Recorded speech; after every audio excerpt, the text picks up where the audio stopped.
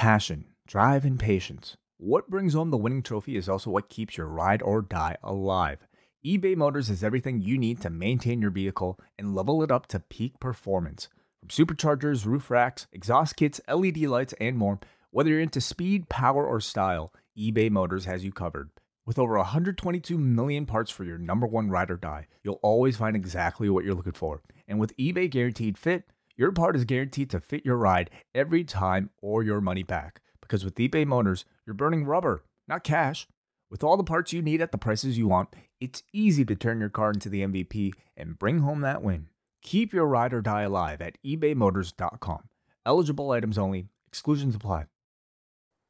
Hello, everybody, and welcome to episode 19 of the Eggshells Podcast Companion. This is an audio companion to Eggshells Pro Wrestling in the Tokyo Dome, a book that goes into deep detail on every single wrestling event ever held in Japan's most famous stadium. In this podcast, we take a look at a different year in Tokyo Dome history with a different guest each time, but our guest this time is appearing for the second time. It's been a while. Last time he was here was 1990, but now we've jumped forward to 2007, and Alan Farrell, Alan Kinahan, is here with me. How are you doing? I am doing wonderfully, Chris. It's been quite the jump. I've aged tremendously in the in 16 years since our last show. Yeah. I think last time you were like, what, 5 or something, and Yeah. now, look at you. Now I'm in college and I'm exploring the wonderful world of Progressive. Right. Yeah. Was that in college you experiment and try all these new things. Sure. For me, it was Japanese wrestling, baby. Yeah. All the action we all got in university watching our Japanese wrestling. So was that where you were in life in 2007? Yeah, so January 07, I would have been halfway through my 4th year in college, so my final year in college. No, 3rd year in college, sorry. And yeah, I was I'd say 2.5, 3 years into kind of dipping my feet into the world of Japanese wrestling, and this was probably around the time I was becoming like a super hardcore fan, where it was like my favorite wrestling, like Japanese wrestling, Ring of Honor, a smattering of PWG, and I was very much removed from being like pure WWE fan that I had been for my whole life up to that point. So now yeah. was this the old-fashioned means of videotapes or DVDs, or was this because of your university status? Were you taking advantage of like peer-to-peer networks? Well, I see the wrestling channel was probably the biggest thing for me in terms of getting me into Japanese wrestling. Like we had like on TV New Japan and Noah and all this stuff from like 2004 onwards, and that was kind of a big gateway for me. On top of that, it would have been getting a lot of DVDs from places like IVP Videos. And do you remember Puresu DVD Source? Mm-hmm. Yeah, those guys, I would have bought quite a few from them. And there was the Puresu Power Hour Best of 2005 Volume 1 and 2 with Dr. Keith Lipinski and Adam Summers on the call with the alternate English commentary track. I bought those DVDs, and then yeah, a lot of, I'd say, there was a lot of different webs. Trying to think back to the different websites. There was a tracker called Purojitsu, which was like a Japanese wrestling only, maybe Japanese MMA too, torrent site, which was pretty good for having shows up. That might have been where I got this show from, if I'm trying to think back. Because I definitely saw this show, like, I'm not sure if it was the day after it happened or if it was a couple of days after, but it was certainly within a week of this show happening. I had my friend over to my house. It was going to be his first Tokyo Dome show, my first Tokyo Dome show. Like I'd watched kind of as it happened, essentially, and yeah, we were extremely excited for it. Yeah, we're at the time now where things were almost we're getting to that modern YouTube-esque age where things are much more instantaneous at this point. Like I don't know whether YouTube was around in 2007. Maybe it was like just I think it about. was in its infancy. I have 2006 as like a year in my head for when YouTube started to kind of Right. be. Because And remember, that there was was, the Iron Sheik stuff. That was like that blew up in 2006. oh A yeah, lot you're of that right. was through YouTube. Yeah, you're right. You're right. And yeah, that was kind of the time where people were a little bit more loosey goosey with copyright infringement on streaming services at this point. But like everything was like 10 minutes, right? So it'd be, I want to see this one match, but you have to watch like 4 different video files to actually see it. Yeah, Yeah. and the file sizes were tremendously small in a lot of cases, and thus the video Mm. quality was not the best. But for the time, we thought it was incredible and amazing, and like we're coming off a generation which would have had to wait months and months to have the VHS arrive, and like I probably caught the very much the tail end of that. I remember making a couple of comp orders from different tape traders and having to wait weeks and weeks for them to come in the post. So I caught the tail end of that. But like the guys who had maybe 10 years older than me were still online and had gone through all those years, they were all like, "Look at these kids! They don't know how good they have it with their AVI files and their WMV files and straight on their computer just like that. So easy." Yeah. 2007 in Japan, and the Prime Minister Shinzo Abe, amidst declining ratings, resigned, and everybody thought they were rid of him. And then he came back, and now he's our Prime Minister still now. So without getting too political on this program, imagine politician that you don't like X, and imagine that they finally leave office only to come back like 10 years ago in much more sort of virulent nationalistic form. That's what happened then. Um, let's see, top of the pop charts. I know, Alan, you're up on your J-pop, so you will be Hey, familiar with if number one is the bees, then yes, I am up on my J-pop. Masafumi Akikawa. No, sadly, that one's not on my radar. Right, not 千の風になって。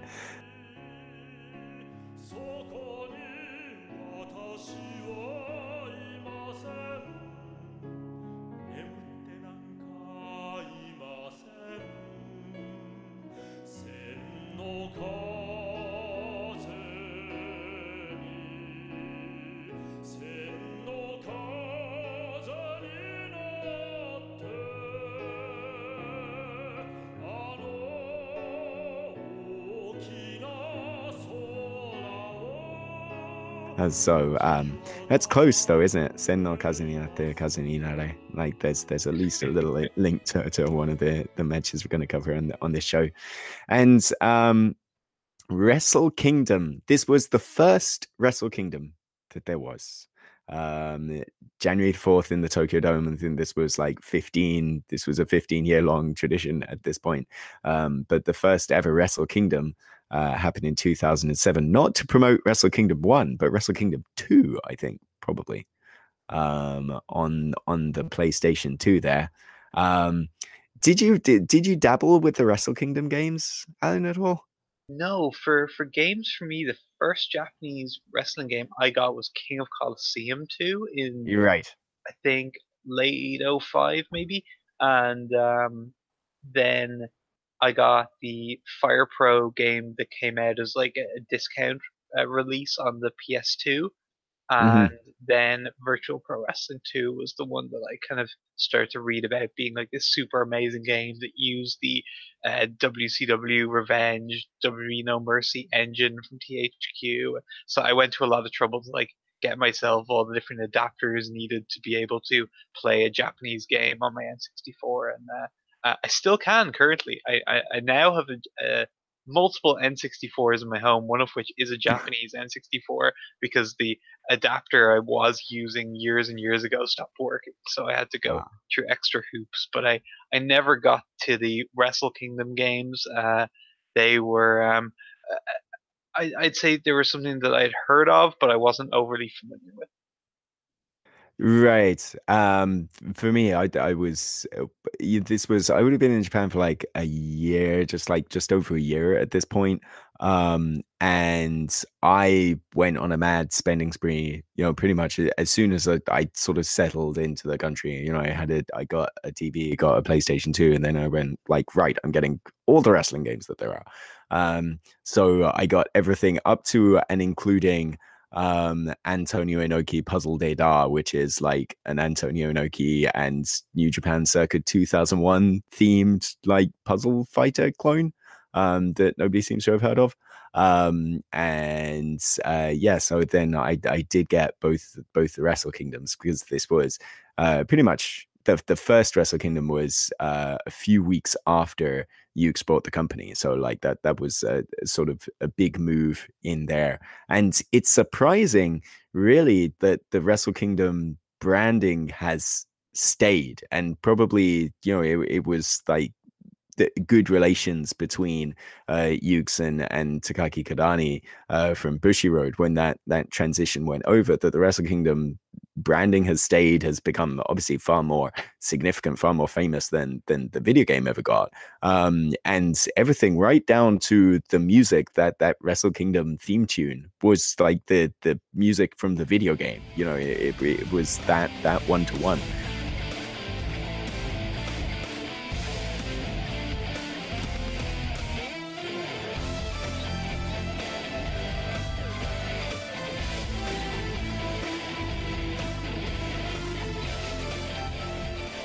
So it's surprising in a way that everything continued, because usually companies are fucking terrible when it comes to protecting their IP at any cost. But it's we've had this Wrestle Kingdom thing around and as a tradition unto itself over the last like 10-15 years now. Yeah, and you said it's surprising that it's lasted this long, but I think even more so when you go back and look at the reception to this show. I was reading about what Dave Meltzer wrote in the Observer newsletter at the time, and he basically said that this Wrestle Kingdom was signaling, and this may seem ridiculous in hindsight, and like people might take it as, oh, lol, Dave, but I mean, he was pretty much spot on with feeling this at the time. It's was the obvious feeling that this Wrestle Kingdom was kind of signaling the end of the January 4th Tokyo Dome tradition. His quote, I believe, was that it was more likely than ever before. So that would be the case. As I'm sure you'll get into, the attendance drawn was not exactly healthy. And yeah, for me at the time, as someone on the upswing of my Japanese wrestling fandom, this seemed cool. But for people like Dave Meltzer, who'd been following it since the 70s and 80s and seen all the highs, and this was as big of a low as there had been for a company like New Japan. So it really would have seemed like a valley and maybe the last valley of the peaks and valleys they were going through. Sure, yeah. I mean, 2005 probably would have been the real nadir of it, where it was literally a case, and where he talks about it on the 2005 episode, that it was a ticket that you couldn't give away, because they gave away all the tickets in the Tokyo Dome, and it still wasn't full. So that was kind of the position they were in at the time. And after 2006, Choshu, it was really Riki Choshu that was kind of put front and center as the guy that was quote unquote running the show, at least from a creative standpoint. And Choshu had said, well, we won't be back in the Tokyo Dome for a while, because 2006 was the first year that there was only one show that year. It was the first time that had happened for years and years and years. So, and I mean, we went through this on the last episode. It was this change where Yuke's had taken control, and their first thing was, right, you've got to stop spending money. Their first point in business was to get the company out of the red and start operating again. And they were ultimately they were effective at doing that, but they had to cut down the shows, and I guess the Tokyo Dome, there was enough voices within the company to keep them going to the Tokyo Dome. But otherwise, they would have cut that cost. And it led to these really bizarre shows. I mean, like 2006, and me and Striga spent the entire hour, picking on like the fact that Bad Boy Hito was in the Tokyo Dome in a Too Tough Tony t-shirt. But like, that's the kind of status that the Tokyo Dome show had gone under, and like we're in this strange time from the point of view of looking at these cards and watching these cards, where it's like that match happened and that match happened in New Japan, that match happened in the Tokyo Dome, because like a lot of these January 4th shows, Alan, over the next few years, they feel kind of like non-canon in a way, because we get all these cross-promotional matchups. Yeah, that's interesting you say that, because it actually takes me back to a feeling that I used to have for pretty much until kind of the Okada era, where in terms of these being non-canon shows, it was always, as I kind of started to get a feel for the pattern of the booking, it became like they would only announce the Tokyo Dome lineup like 2 or 3 weeks at most before the Tokyo Dome show. I remember one year, might have been 2010 or so, finding out like on Christmas Day what the Tokyo Dome lineup was going to be, and it just being these random matches that they hadn't built to all year long. So it very much had that kind of non-canon feel. Yeah, and it was kind of the case with this. They'd had a press conference in the Tokyo Dome itself, and there's some like I haven't seen video of the press conference, but there's some fabulous like pictures of like Simon Inoki sitting down at a table with Keiji Muto, and all this is set up on like the pitcher's mound inside the Tokyo Dome.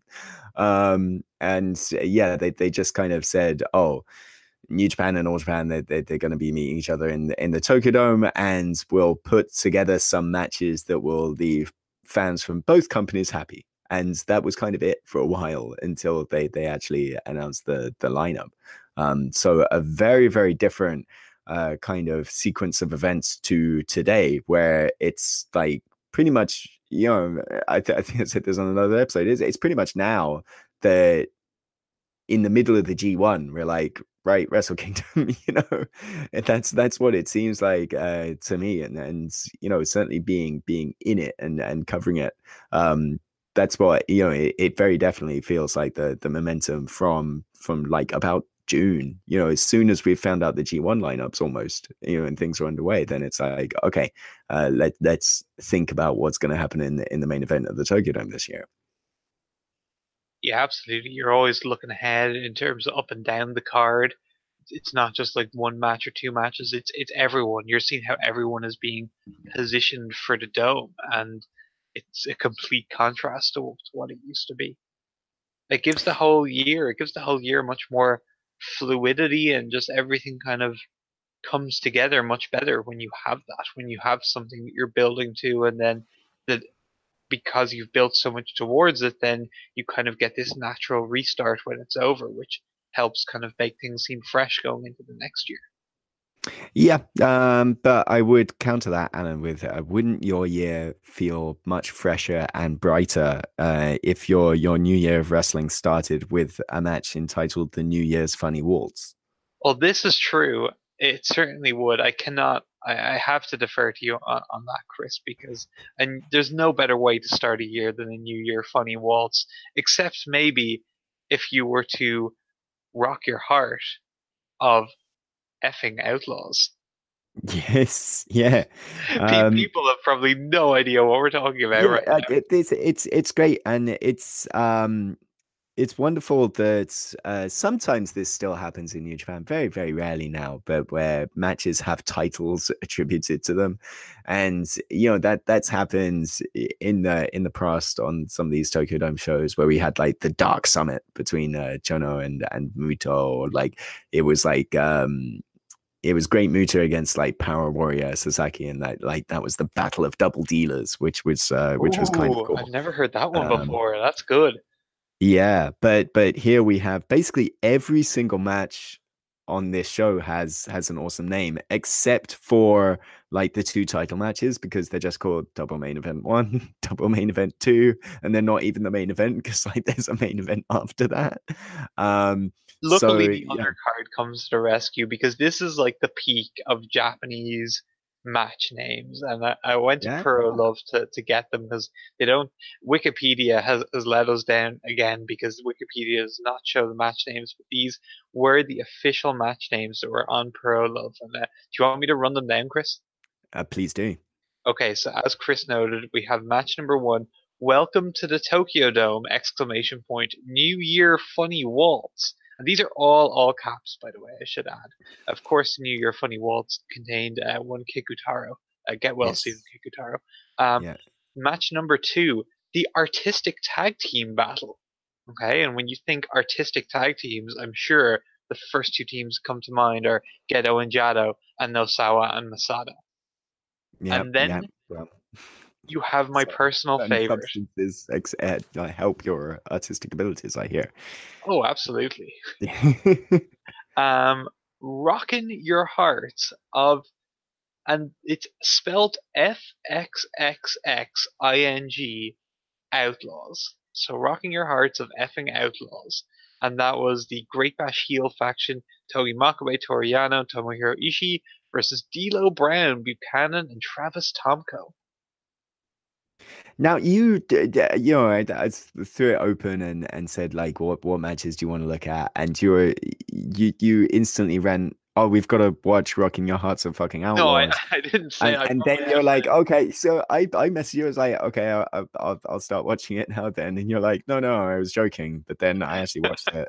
Sorry. I watched a little bit too. I can't deny. Yeah, I this just was really like wanted to, because there was, when you said 2007, literally the first thing that comes to my mind is that Rocking name. Hearts. Yeah. Number this was 4. this was just after RO&D broke up, right? And became Voodoo Murders. Like, was that sort of earlier in No. 2000? RO&D and Voodoo Murder. Oh, Chris. Now this is a passion subject for me. RO&D Oh, and Voodoo Murders are two very separate, distinct groups. They were at war with each other. We had a segment on my Christmas draft on the Dr. Keith show last year where we basically we ended up going on a tangent where I was quizzing my draft mates on which stable different wrestlers were in, whether they were a Voodoo Murder or an RO&D Booyah. It went on quite a while, and there were some surprising results. Let me throw one at you. Kento yeah. Miyahara. God, I know better Voodoo Murders. Yeah, he was a Voodoo Murders. Voodoo Murders. I think they still might be going even wherever Taru shows up.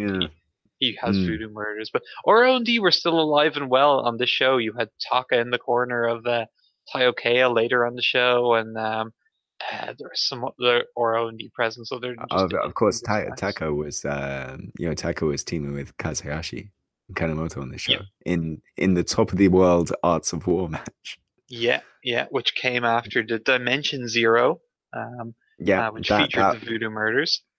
Right, that was like, I mean, this show was like 12 years after Uchujin Majin Silver X, but like this match actually did take place in an alternate dimension, apparently.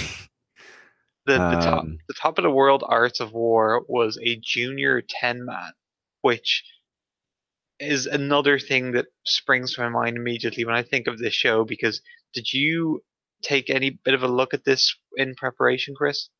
I did not, no. The entrances are spectacular. Well, one team's entrance, the heel team, which is a combination of CTU, Voodoo Murders, and also the Italian connection, because you had Milano. Basically, Milano Collection AT is the centerpiece of this team with his current day CTU partners, Jushin Liger and Minoru, and his old Italian connection partners who are now Voodoo Murders, Shuji Kondo and Brother Yashi.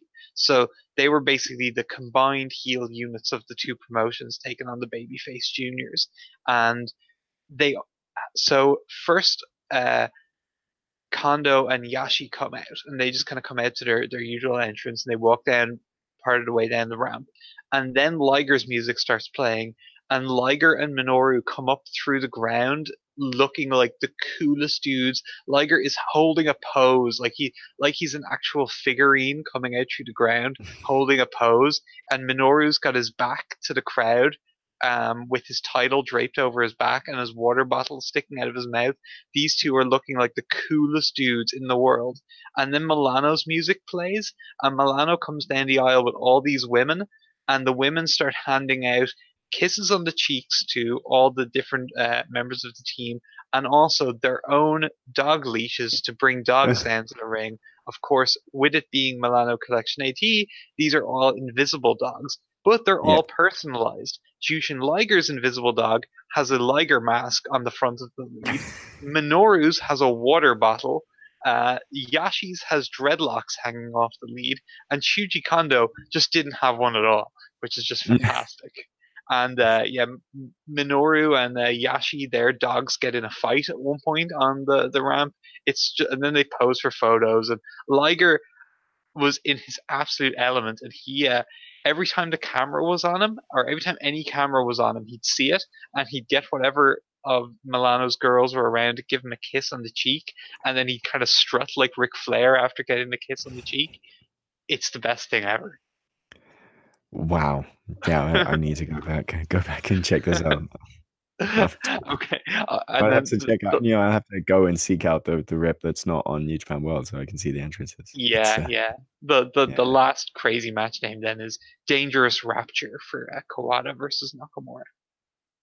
Yes, yeah, and I mean, geez, Kawada and Nakamura, like, my hopes for this were super high because it's Kawada and Nakamura, and like Nakamura had been away for most of 2006, right, and like he'd been away to Mexico, for the most part, a little bit in America as well. Was this your hopes at the time, Chris, or your hopes now rewatching? I think maybe both, perhaps, Gotcha. and like, now we're here, like Nakamura, and we're sort of breaking away from the old, plain, straightforward Shinsuke Nakamura, the and the Honba Nakamura into like Black New Japan to Rise to Chaos, like, it's the start of this evolution of Shinsuke, and like and they make note of it in the commentary. The one of the reasons why he went away, and one of the things he was doing while he was away, was to gain weight.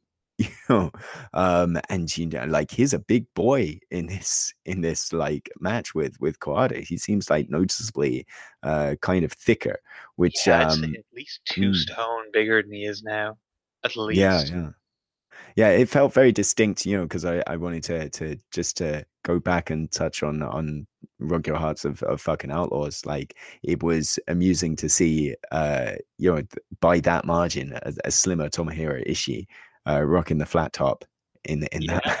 And kind of had matching gear to Yano. They both had the same kind of entrance. Is there a name for that particular type of Japanese kind of jacket slash, I don't know, a very thin material jacket that they just had draped around? Right. Sort of, the traditional sort of Matsuri wear, like the festival wear that they have, and yes, they were both wearing those, and they both had the 3/4 lengths and Ishii had no weight belts. I always kind of saw him. No, that's what also felt weird, and like the tights with the scorpions up the side, looks like he bummed them off of Sting or something, it's Oh, tribute to Choshu, Scorpion Deathlock. There you go. Well, yes, of course, but still, there you are. How small did he look next to D'Lo as well? Well, yeah, that was it. It was like the 3 big American boys, opposite them. I was always like, I was very pleased to go back and watch some D'Lo. I'm always a big fan of D'Lo Brown. The greatest D'Lo in Japan match is D'Lo and Buchanan versus Marufuji and Sugiura from, I think, October 07 Budokan Hall. Just a shockingly great match. That was actually Noah. Right. There you are. But yeah, I mean, to pop back to Nakamura and Kawada. It was good. I mean, I liked it, but at the same time, I was kind of expecting like this big, the announcers were saying at this point, this point, Kawada was a free agent, but like they were talking about, oh, this is Strong Style versus Kings Road and like all of this stuff. And I didn't really feel like that in the same way that I was expecting something on a Kawada Sasaki level, perhaps. And instead it was kind of Shinsuke, but I guess like that was the era of Shinsuke at the time where he was still more of a grappler than a striker, and that's what we got here, and like both those guys working over the arms a lot. Yeah, I at the time I loved it. I had probably never really seen many matches like this, which were just a real gritty physical fight that didn't have your standard pro wrestling match flow to it. So it was really different to me. It was one of my I probably hadn't seen a ton of great Kawada matches at that point because when I got into Japanese wrestling, he was very much on the way out and on the Mm. downslide. And this was like he was a guy on like podcasts I listened to and stuff. He wouldn't have, at this time have been a favorite of people because he was kind of old and slow and didn't have many good matches. So this was at the time considered like a really shockingly great performance by him, and so I wasn't expecting a ton from him. So I really liked this at that point, and it was my first time really liking something I'd seen from Shinsuke, and just that gritty feel to the match really spoke to me. And it's a style I'd go on to see so many much better versions of from different guys, and enjoyed that type of style much more. And especially as I watch older stuff, seeing that style of wrestling done so much better with such a better crowd response as well, because the crowd weren't Yeah, overly into this, especially at certain points in the match, even towards the that's end. yeah. The place was completely silent. That's something you feel through the whole show, don't you? Like you really feel like the small attendance here and the rather dispassionate attendance here, which kind of Yeah, hurts things a lot. there's certain points that do override it, but this match it was very fleeting when they were able to do that. Yeah, But yeah. they had a good last few minutes, and Shinsuke, he you could tell he clearly didn't have a handle on himself, like, especially now going back watching it. Like at the time, I thought that was a really impressive performance by Nakamura, but now knowing what Nakamura went on to do and how his career has kind of played out, going back and watching it, it's so eye-opening and jarring to see a Nakamura that's so just not in control and feeling who he is out there. And this was a Mm. process that he was going through that he really continued to go through until I would say about 2010. And he was still early in it at this point and trying to figure it out. And this at the time was, as I said, considered a good performance by him. And he stepped to Kawada and he took a beating. He took an absolute beating. Like Kawada was stomping on his head, giving him vicious kicks. The finish was a vicious kick. Really ridiculously hard power bomb and brainbuster combo right before the end. Yeah, it was a real intense match, but one that I would have liked to have seen in another era in front of a hot crowd with maybe a bit of a faster version of Kawada. I think it could have been even better, but I enjoyed going back and watching it, but certainly it wasn't the blow away match it was to me at the time. Yeah, like this was the parts that left out me were like Kawada takes a horrible looking German, and like really sort of top of the neck kind of German at that point, but does rally through. And one of the sort of character notes that we get a lot from Shinsuke is like falling prey, like shooting in and falling prey to the knee. Which was something when we were talking about his 2004 match with Takayama, where like Nakamura tries to shoot in, gets met by this massive knee from Takayama, and like it's he kicks out of it that time, but like That's the playoff, the K1 finish, isn't it? the Ignacio finish, which we get again, and we will get again in with Sakuraba, like memorably, and like that huge massive knee that he got dealt. But like that was kind of the finish here, where I like bet it happens if Nakamura he dives ever in, gets wrestles met. Samoa Joe in a big match. I bet they do that again. Yeah. So that was there's a lot of little things that Shinsuke peppers in, where it's like, it rewards people for thinking, oh, he's got that weakness, he's prone to getting booted in the noggin. But yeah, I mean, it was good, but not quite what I kind of expected, and Suzuki and Nagata was much more along the violent lines than Kawada. Well, Kawada and Nakamura a lot of grappling, and Suzuki and Nagata a lot of like kicking each other, slapping each other, and a lot of bleeding as well. And a lot of incredible facial expressions. Yes. Yeah. These two Yeah. went on to have, I think, at least two other, maybe three other Tokyo Dome matches, and Yeah, they do. always a highlight of every Wrestle Kingdom they were on, because they just know how to speak to the Dome crowd, whether it's a Dome crowd that's packed up to the rafters or whether it's a Dome crowd that's just on the floor.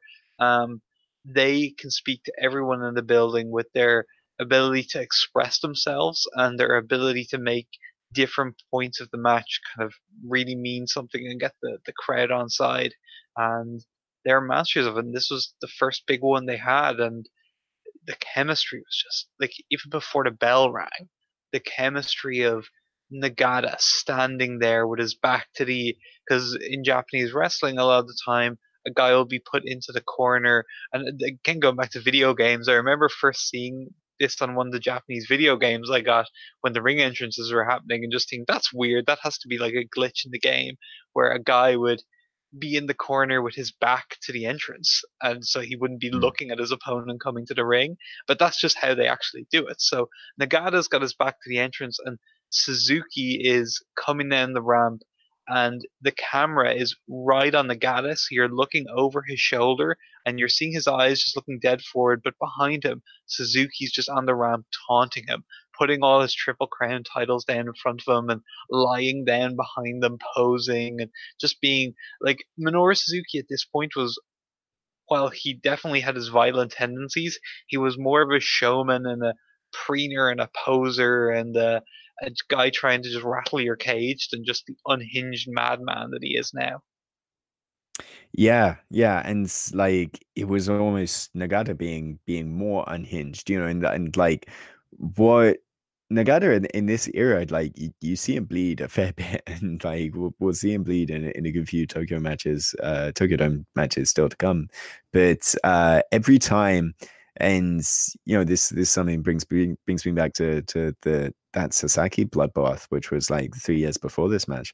But Nagata's a guy where when he gets busted open, like when he sees red, like he goes ape shit on someone, and I really love that. Like with the Sasaki match, it's after Nagata bleeds that it gets much, much more intense. And it's the same here, where like he transforms into this madman as soon as he's busted open.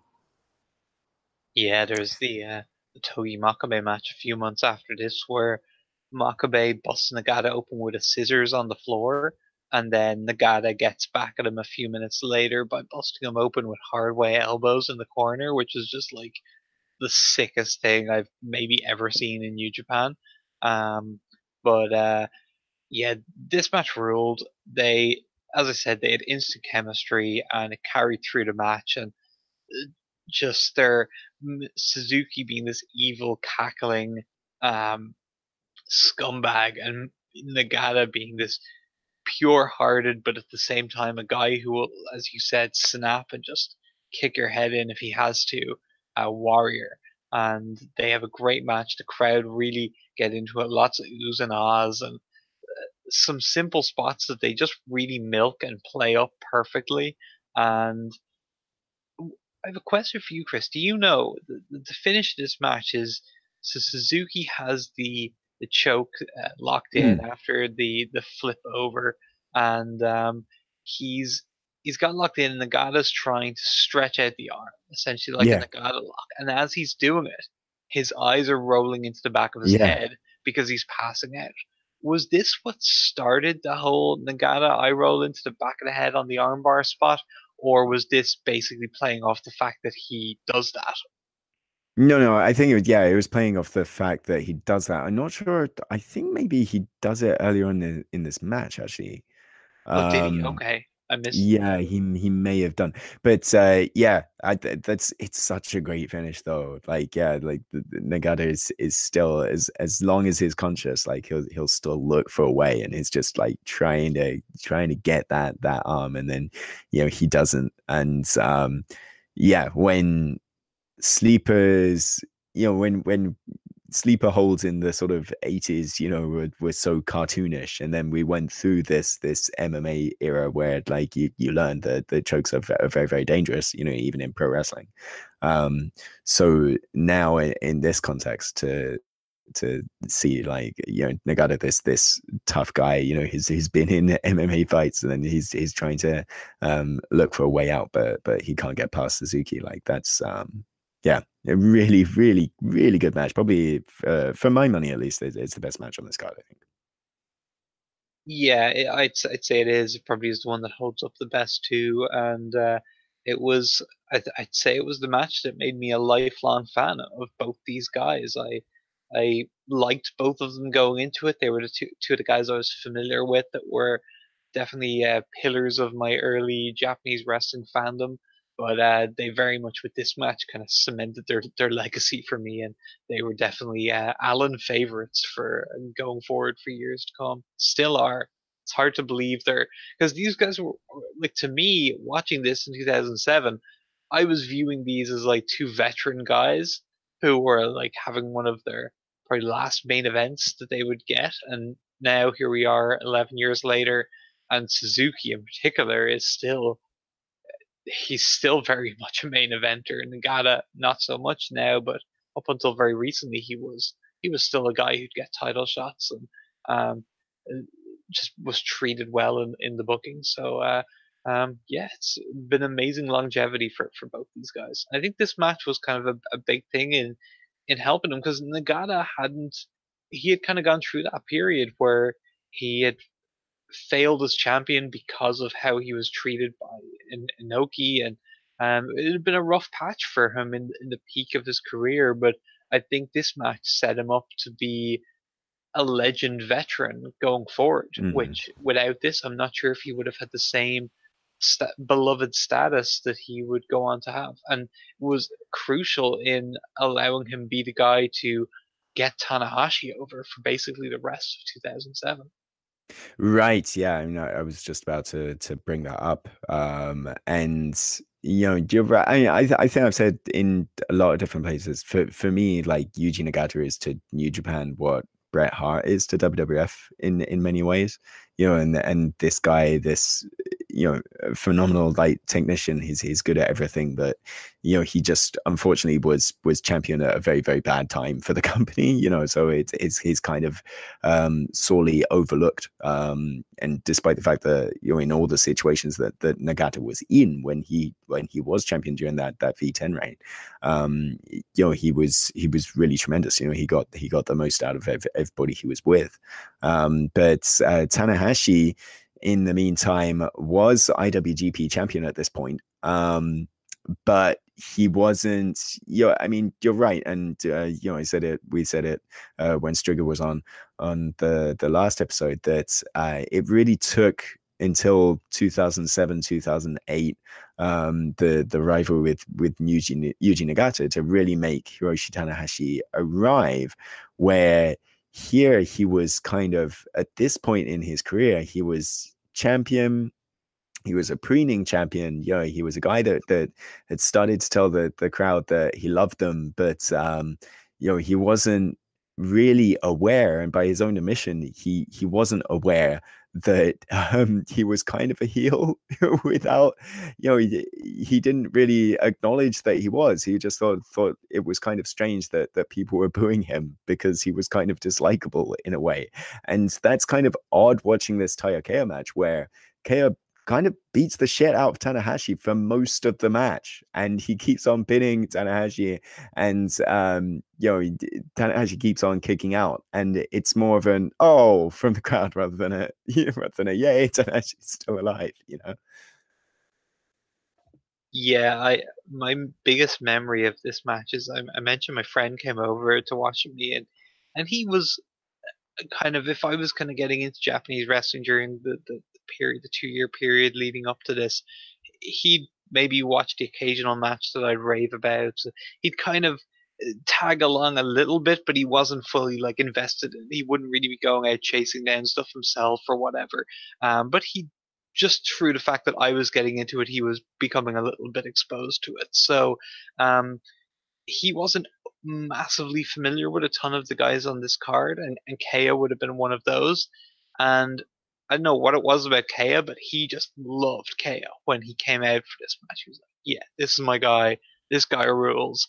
And all through the match, he was just becoming an increasingly bigger Taiyo Kea fan and wanting to see him beat Tanahashi so badly. And like you said, on all those near falls where Tanahashi kept kicking out, he just kept thinking, "This is the one." Finally, oh god damn! And then eventually, I'll never forget Tanahashi hitting the high fly flow, and my friend just being so angry and standing up and just like throwing something down and just being like, god damn, how did he get him? Oh, he was getting his ass kicked. I can't believe he snuck away with. And then it was we'd watch like Tokyo Domes in the years that follow, and whenever Tanahashi would win, he'd still have that kind of resentment. He'd be like, "Oh, he got another one. No one can beat this guy. Oh, it's so frustrating." And then the funny, ironic thing is that he's become a much bigger fan of Japanese wrestling in the time since, and now Tanahashi's like absolutely one of his favorites, and he was so happy when Tanahashi won the G1 this year, and just kind of like his old nemesis that he's kind of that he now roots on as like the older veteran. So it's kind of funny story to it. Yeah. But it's so strange to see this match, and Taiyo being. I mean, it's all set up for Tanahashi to be the triumphant underdog, but at the same time, like the way I think that the crowd bite on Taiyo and like I think they really like him in this match, and even if I think like if you were just getting into Japanese, here's your first Japanese wrestling show, and then here's Taiyo, who's like noticeably like a much bigger dude. I think like there's the visual impact there, perhaps. But yeah, and then the fact that he's just like absolutely just dominating Tanahashi throughout, and it seems like you've got your classic pro wrestling. Let's get behind the underdog who finally squeaks one through. But instead, it's kind of like it's kind of like you said, it's almost a little bit frustrating to has people who aren't Tanahashi fans, and then like the commentary is talking about somehow he just about got by, and you do get the image of like Tanahashi getting by everything on the skin of his teeth, by the skin of his teeth. So almost kind of heelish at this point, and Tanahashi has said like it took him till the middle of this year, to the middle of 2007, I mean, to really realize that he was he should double down on being on that booze, on those boos and that response, rather than continue to be too self-absorbed to believe that he was a heel. What did you think of the actual, like, did you enjoy watching the match? I actually really enjoyed it on rewatch more than I was expecting. Kea's stuff looked great in this match. Like that sit down power bomb he hit, the Cobra clutch suplex, and there were like the moves were getting a lot of big oohs and ahs from the crowd. So this actually was a livelier match in terms of crowd response than I was expecting it to be, and remembered it as being. So yeah, I actually enjoyed this more on rewatch. It held up better than I thought it would, because at the time I enjoyed it, but I felt it was kind of the third match on the show behind Nakamura's match and Suzuki's match for sure. But on rewatch, I definitely, I think I preferred it to the Nakamura Kawada match, and it's not that far off Nagata Suzuki for me. Yeah, I mean, like I think, yeah, as said, like hers is super impressive. But it's, I think like if you watch it in a vacuum, it is good. Like I think though, in the context of here's the IWGP title match and like kind of the effective main event, like they called it double main event 2, but like after this was like the basically your Legends tag team match to finish out the show. So it didn't feel like a Tokyo Dome main event. Certainly, like, if you're spoiled by the Tanahashi main events that were still to come, or Oh yeah, if you're expecting like a Tanahashi Okada style match yeah, here, it exactly. is Or nothing even close. this was 2 years removed from Tanahashi Nakamura won, like that first match in the headline the Tokyo Dome in 2005. So yeah, it's not that. You just kind of have to be prepared for it not to be that. And I think, like, probably in the context of the entire show, which isn't, yeah, I mean, like, it's not awful by any means, but like there are a few, like, definite massive highlights. So in the context of that, perhaps it's a little bit, sort of thumbs in the middle. Yeah, Yeah, but I don't know if you watch the main event at all. I skimmed through it. I wanted to see the entrances and the post match because they were kind of important. Yeah, it's yeah, I mean that's like a sort of greatest hits thing, really. That match, It's it's very good. Tenzan and we should just maybe introduce it's Tenzan and Kojima Yeah. versus Chono and Muto. So basically the top stars of the era, but now the All Japan president in Muto, and there's a New Japan figurehead, I guess, in Chono, coming together as a team and taking on again two guys who had kind of split because Kojima was still on the All Japan side of things at this point, and his former partner Tenzan Mhm. was still New Japan. So yeah, he had two former tag teams kind of being brought back together by this All Japan, New Japan. And I actually wanted to mention, it was shocking to me when I turned this back on to see just how much show is portrayed as a New Japan and All Japan show. Like Yes. it's fully like it's at the start New Japan and All Japan present. Like Yeah. this is New Japan slash All Japan Wrestle Kingdom, and I remembered it as having a lot of All Japan guys on the card, but I really didn't in my mind think of it as a co-promoted show, and it very much is. Yeah, and that goes back to what we were saying, like the kind of non-canon feel of everything, because we Yeah, went 2006 was like New Japan versus the Indies, and then 2007 is New Japan versus All Japan. And then over the next few years, we're going to get differing degrees of New Japan versus TNA and New Japan versus Noah. So yeah, I mean, for better for worse, I kind of think the logic perhaps was that on its own, New Japan wasn't a dome drawing card.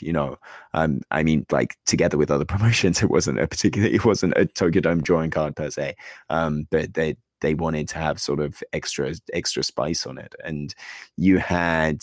Yeah. I mean, you had this sort of greatest hits tag match with Muto and Chono, which was, really there to sort of cap off the whole New Japan All Japan thing.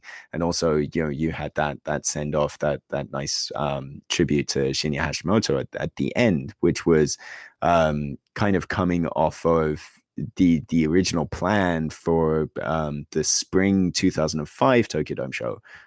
Was for the three of them to do a tag match. It was going to be like Chono and Hashimoto and Muto versus like Misawa and a couple of other people. And that match at the time fell through because of Hashimoto's health, and like he was planning to make a big comeback later on the autumn, and he didn't make it. I mean, he died in the summer.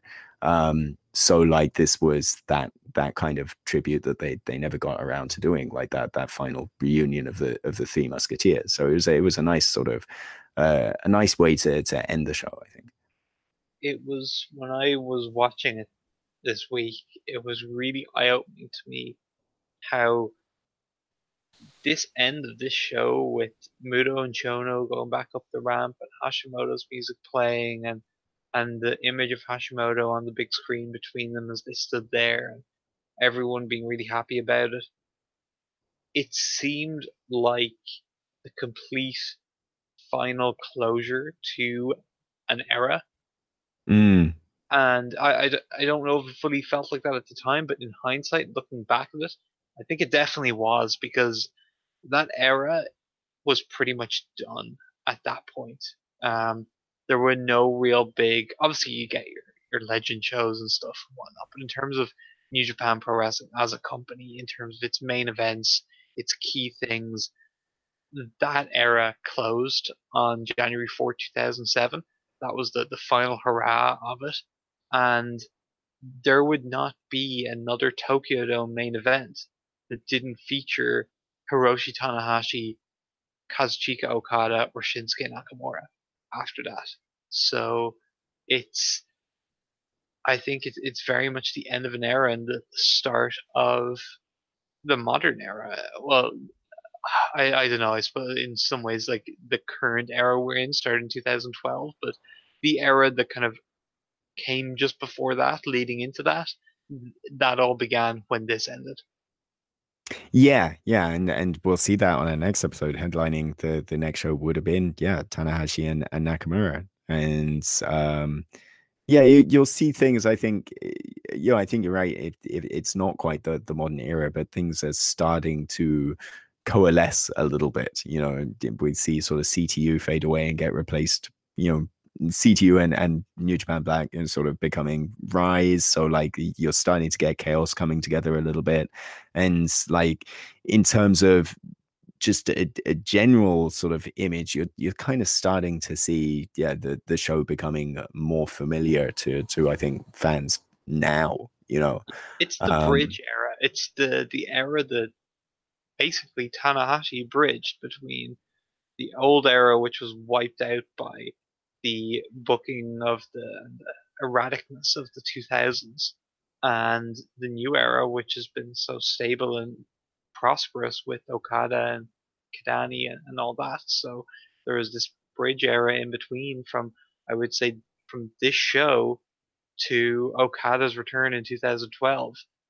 It's that 5 year era of just kind of staying standing, just keeping things mm, where Dave talked about this show being likely the last of the January 4th tradition, just being able to do enough to keep that tradition alive, keep the head above water, and to be in a position when the pieces came into play to push on and embark on a new journey to be able to do so. And obviously Tanahashi was the key piece in allowing that bridge to stay stable during those 5 years. yeah, yeah, for sure. Yeah. And we will keep looking at this journey. And next time we'll be looking at 2008, as I said, featuring Tanahashi versus Shinsuke Nakamura, also featuring TNA versus New Japan at large. So the next show we're going to look at, Alan, it features the one and only meeting of one Fergal Devitt and one AJ Styles in New Japan ring. I thought And you were it's going to say features the infamous Devon Dudley bouncing headbutt, yes, also features that. which might have been, we talked about the advent of the YouTube era. That might have been the advent of the GIF era. That's true. That's true. Forgot about that one. Yeah. So yeah, on our next episode, Waiting, we'll be back to take a look at Wrestle Kingdom 2. In the meantime, Alan, this episode should be out, I think, to the general public in mid to late October. So what might you have going on then? Oh, mid to late October. Well, I know for sure every week, touch wood, every week, if I'm still alive, every week I'll be putting out my ProRes Paradise on PW Torch VIP. So if you're not a subscriber to PW Torch, make sure you check it out, see all the great content that's there with the likes of Tom Martin, Bruce Mitchell, Wade Keller, with a lot of great New Japan coverage that we have on the website, and roundtables for all the big New Japan shows and that kind of thing. So if you're into Japanese wrestling, it's very much catered for. My show, The ProRes Paradise, tries to cast a net over all kinds of wrestling from the indies, internationally, in the US, in Japan. We talk a lot of Japanese wrestling, but try not to cover ton of New Japan just because New Japan is covered kind of by myself and others elsewhere on the website. So it's very much a hodgepodge of different things that we cover on Paradise, and focus generally on just really good wrestling whenever we see it. So there's that, and there is Fighting Spirit magazine. I probably, by the time this is out, there will be a new issue of Fighting Spirit magazine with an article I wrote on Tomohiro Ishii, who we talked about on this show, and a fine man, a fine British gentleman who lives in Japan, may have helped me out with a couple of great quotes for that article. So thank you for that, Chris. So yeah, that will definitely be on the shelves in your local newsagent in Europe, and if you're in the US, you can get it digitally via the Fighting Spirit magazine website. So check that out. Wonderful, wonderful. And of course, you can head out and get Eggshells Pro Wrestling in the Tokyo Dome. Most likely, I think Amazon is your easiest way to get it. But if you ask me at ReasonJP on Twitter for alternate means, if that's what you prefer, then I may be able to sort you out. I still do have boxes of books downstairs in my room that gets in the way every day, and that I need to clear away. So do hit me up on Twitter and buy one. And yes, it'll be myself and Wei talking to you next time. Until then, take care. Goodbye.